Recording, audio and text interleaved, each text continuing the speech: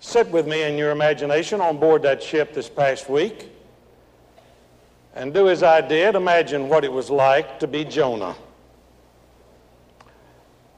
Jonah in a storm, not Buckner on a beach in the smooth Caribbean, but Jonah in a storm, about to be thrown overboard, engulfed by the waves and swallowed by a fish. That is a frightening prospect. Use your imagination. Picture that happening to you. It is not something devoutly to be desired, to be sure. What about Jonah? I can imagine someone sitting here saying, wait a minute, Buckner, time out, come on. You are semi-intelligent. You don't believe. You surely don't believe that this event recorded in the Bible, this story of Jonah, actually happened, that this man was actually swallowed by a fish, do you? Yeah, I do. Because I'm Jonah. The reason I know that the truths of this story are divinely inspired is not because they happened to a Jonah 3,000 years ago or so, but because they happened to me, and they're happening to you, and they probably happened to nearly everybody in this room. And I want to try to explain that this morning. We're Jonah. This is our story. The Bible is basically biography, and this story recorded in the Scripture is a dialogue between a man and God. And the hero of the story is not the man, but God. Now hear me. I am not primarily concerned with trying to convince you intellectually that the God of creation made a fish big enough to swallow a man. I don't doubt he could do that if he wanted to do it. But I'm not here to try to convince you of that fact this morning. I tell you what I am here to do, and I am primarily concerned with this, and that is to persuade you that the God of grace, that the God of love, and that the God of forgiveness has expressed that love and that grace and that forgiveness so internationally and so personally that love can swallow up all of the guilt and the sin and the pain and the fear and the alienation and the anger of the whole world. The infallible truth recorded here in this story is not just about a God who is big enough to create a fish to swallow up Jonah, but about a God who is big enough to do something more magnificent than that, to swallow up all of our sin in the victory of the resurrection and the triumph of Jesus Christ. That is the truth of this story. And that is why it is my story and it is your story. Don't miss the big story because you get hung up on the other story. You can believe that Jonah was actually swallowed by a fish.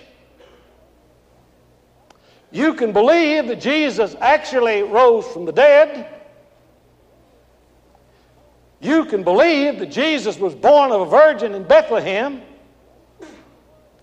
You can believe that every word of the Bible is true and be as lost as the devil himself.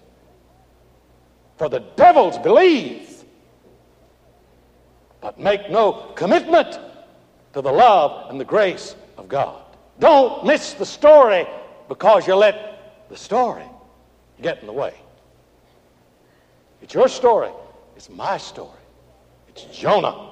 We know very little about him. That's because God just wanted to use somebody that anybody could walk into his shoes and they would fit. Jonah is every man.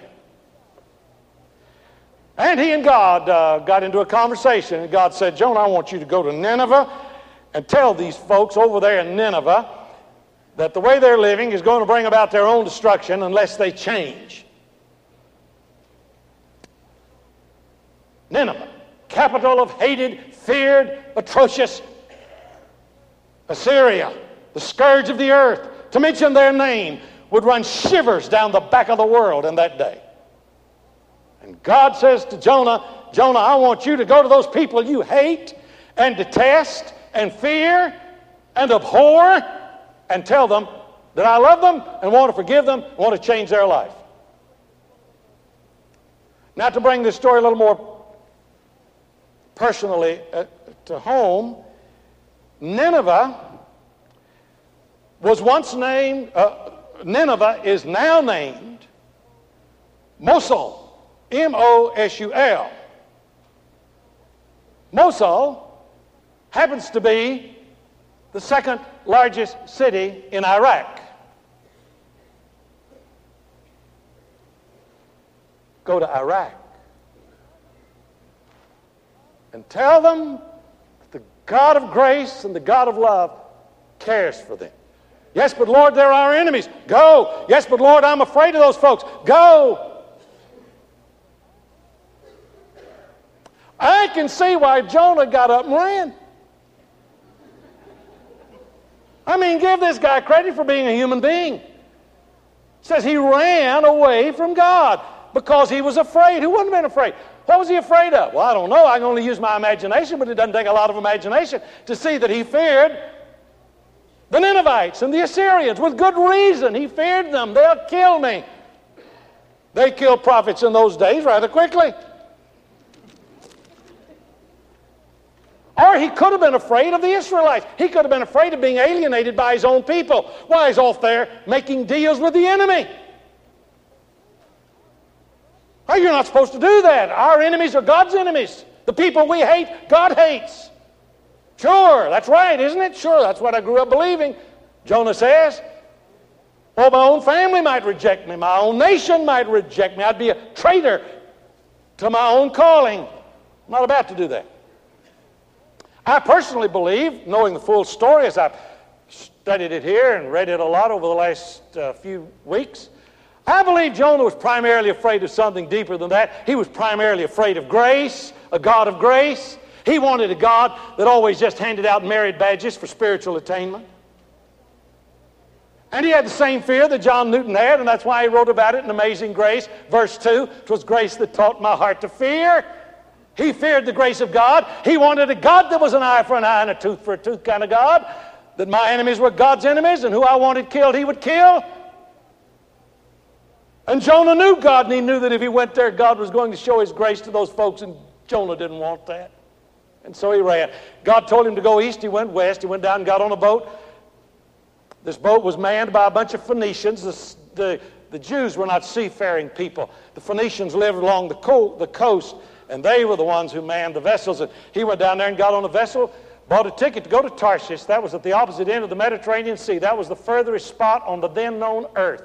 It would be in today's Spain. And he headed there, and God sent a storm after him, not because he wanted to punish him, but because he wanted to get him back on the right track.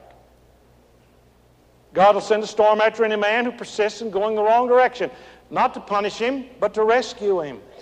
Please remember this, if you forget everything else that's said, God's eternal purposes are redemptive and not punitive.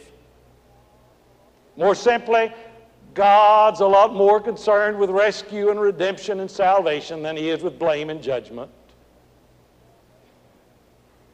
He sent a storm after him to try to wake him up because he was down in the bottom of the ship fast asleep. They awakened him, and those Phoenician sailors were scared to death because they didn't know which one of their 50 gods was mad at them, because the Phoenicians were polytheists. They had at least 50 gods, and they didn't know which one was angry, and so they were trying to make the rounds before the storm put them under, because they knew somebody's God was mad with them. And so they cast lots, the King James says. The Living Bible says they drew straws, and Jonah came up with a short straw. And they said, man, you're the Jonah. You're the cause of the storm. He said, that's right. And he said, let me tell you why. I am a Jew. Listen to this man witness. I am a Jew. I worship Jehovah, the God of heaven, who made the earth and sea. And then he told them he was running away from God. I mean, he witnessed to them, even in his rebellion. And the men were terribly frightened, the story tells us, when they heard this. Oh, why did you do this? They shouted. What should we do to you to stop the storm? Jonah said, why don't you just throw me overboard? They said, oh, no, we don't want to do that. They did two things before they did that. They tried harder to row the boat ashore. They made every effort to try to save that vessel. And then they prayed.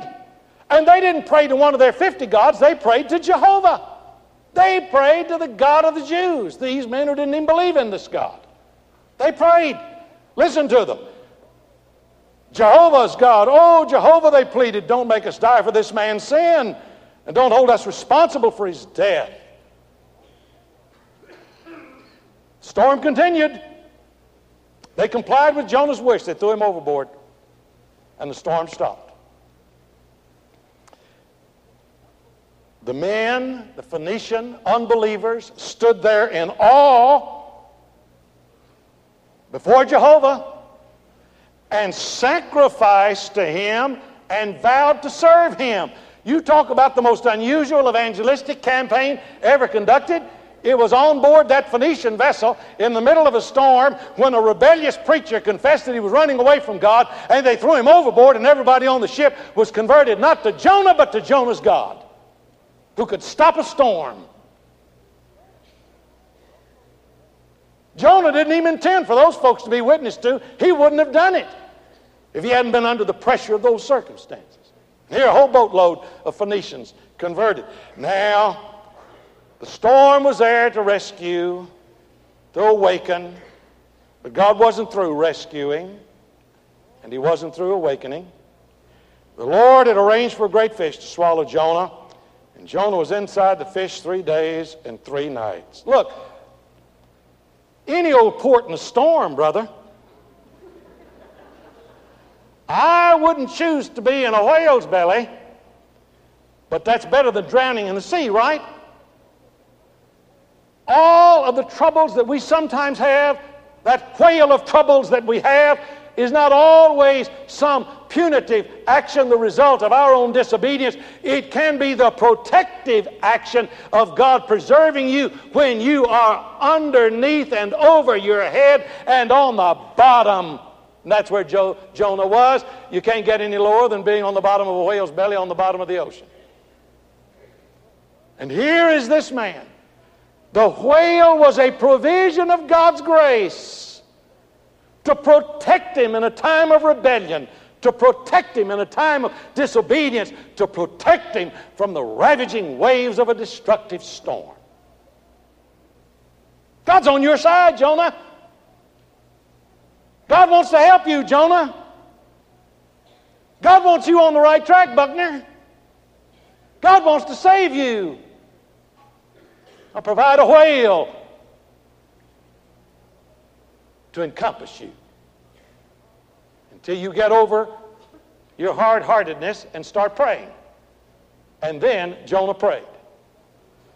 Then Jonah prayed to the Lord his God from inside the fish. One reason I know Jonah was a Baptist is because he is so hard-headed. Man, 3 days before he prayed, I wouldn't have waited 30 seconds. I guess that's because I'm a moderate or something. I would have gotten to this thing quicker. I wouldn't have waited 3 days. Wow. 3 days before he prayed from inside the fish's belly? Oh, marvelous prayer, although he's kind of mixed up in it. He blames his troubles on God for a while there. In my great trouble I cried to the Lord, and he answered me. From the depths of death I called, and Lord, you heard me. Then I said, O Lord, you have rejected me and cast me away. How shall I ever again see your holy temple? Come on, Jonah. Here he is trying to blame God for the predicament he's in. Fess up to the fact that you're headed the wrong way. Don't try to shift the blame. Face up to it. God's there to redeem you, not to blame you, but be honest about it. God didn't throw you here. Your own actions got you in this mess. And I'm going to get you out, but admit that it wasn't my punishment that brought you here, but my protection that's going to get you out of here. I'm for you, Jonah. And he came to see that in his prayer. Hope you'll read it. Just a short little story. You can read it in 30 minutes. He says, and oh, what a statement. I was locked out of life and imprisoned in the land of death. What a descriptive phrase. Does that apply to you, Jonah? You feel like you're caught in a whale of trouble on the bottom of nowhere?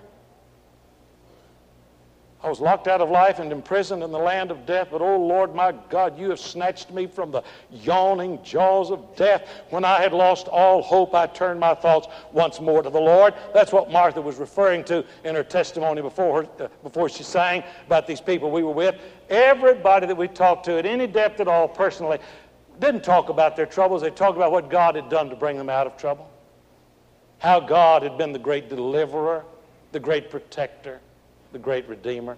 They were Jonahs. This is our story, friend. It's happening right here, right now, in your heart and mine and our lives. And the Lord heard Jonah. Isn't that great?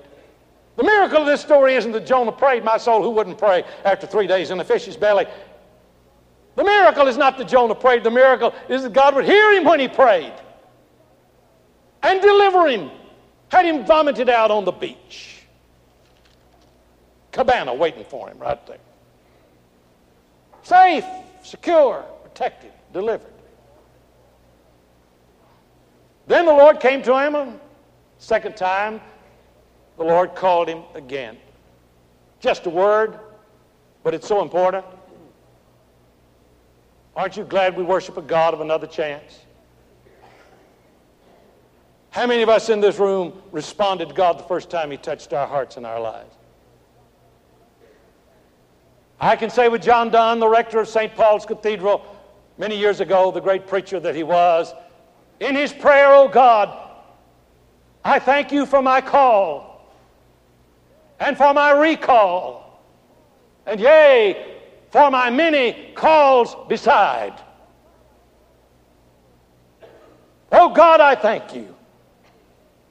Not only for that call at 10 years of age, and that call at 17, and that call at 21, and that call, and that call, and that call, and that recall. Oh God, I thank you that however I might have disobeyed and walked in the wrong direction or ended up in the bottom of something called nowhere, you were there to hear me and redeem me, and I thank you." Jonah headed for Nineveh, and when Jonah got to Nineveh, Nineveh came to God, and it made Jonah mad. He changed his behavior, but his attitude was still all messed up. He got there, and the whole city repented, and it just made Joseph so angry he could chew nails. And he said, "God, I told you what kind of God you were, and that if I came here, you'd forgive all those people, and I wanted you to kill every one of them. I wanted you to nuke Nineveh. And you didn't do it, you saved them. And they're not like us, and they don't believe like us, and they don't behave like us. We don't like them, and we know you don't either, but you did it again. I just can't take it." And so God has to go on teaching Jonah. The story doesn't end just with the fish. I mean, there's marvelous lessons that go on. What is that saying? That's saying, listen to me, there's not one of us in this room, beginning with this preacher, with whom God is through. We all have some attitudinal changes that need to be constantly revised. We're all in need of a new spirit and new comprehension of the ways and the Word of God. Not one of us is a finished product. Not one of us has graduated from the school of Christ or ever will in this life. Jonah got to teach you something. Jonah, try to get it, buddy. Listen. I care about the whole world. I care about the Phoenicians and the Ninevites. And I care about those people you used to sing about in Sunday school. And then you rejected when you got older.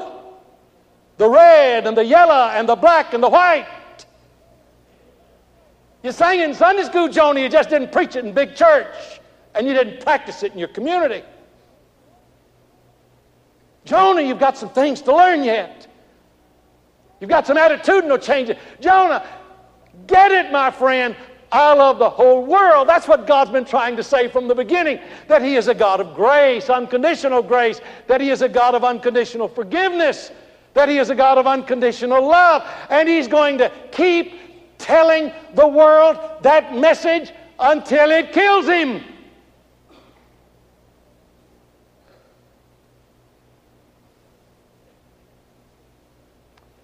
And it did. That's exactly what killed him. Come unto me, all you who labor and are heavy laden, and I will give you rest. Call upon me, and I will answer you. For whosoever shall call upon the name of the Lord shall be saved. And that's what the cross was all about, and is all about. You can't get God's arms open any wider than on that cross. For Jonah, that's why it's my story. And it's your story. And the truth of this story is greater than the truth of the story.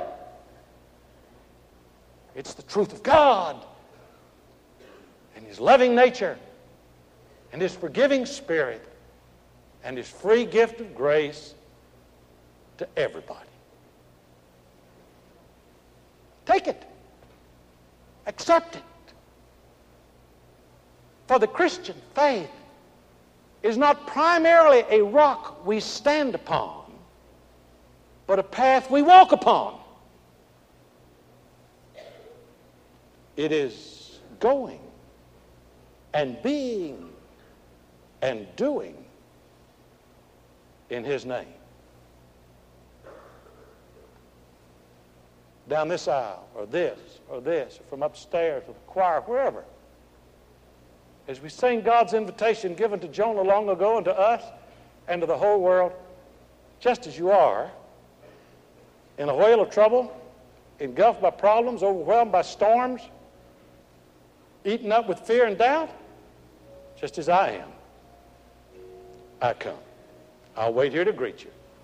Let's stand and let's sing.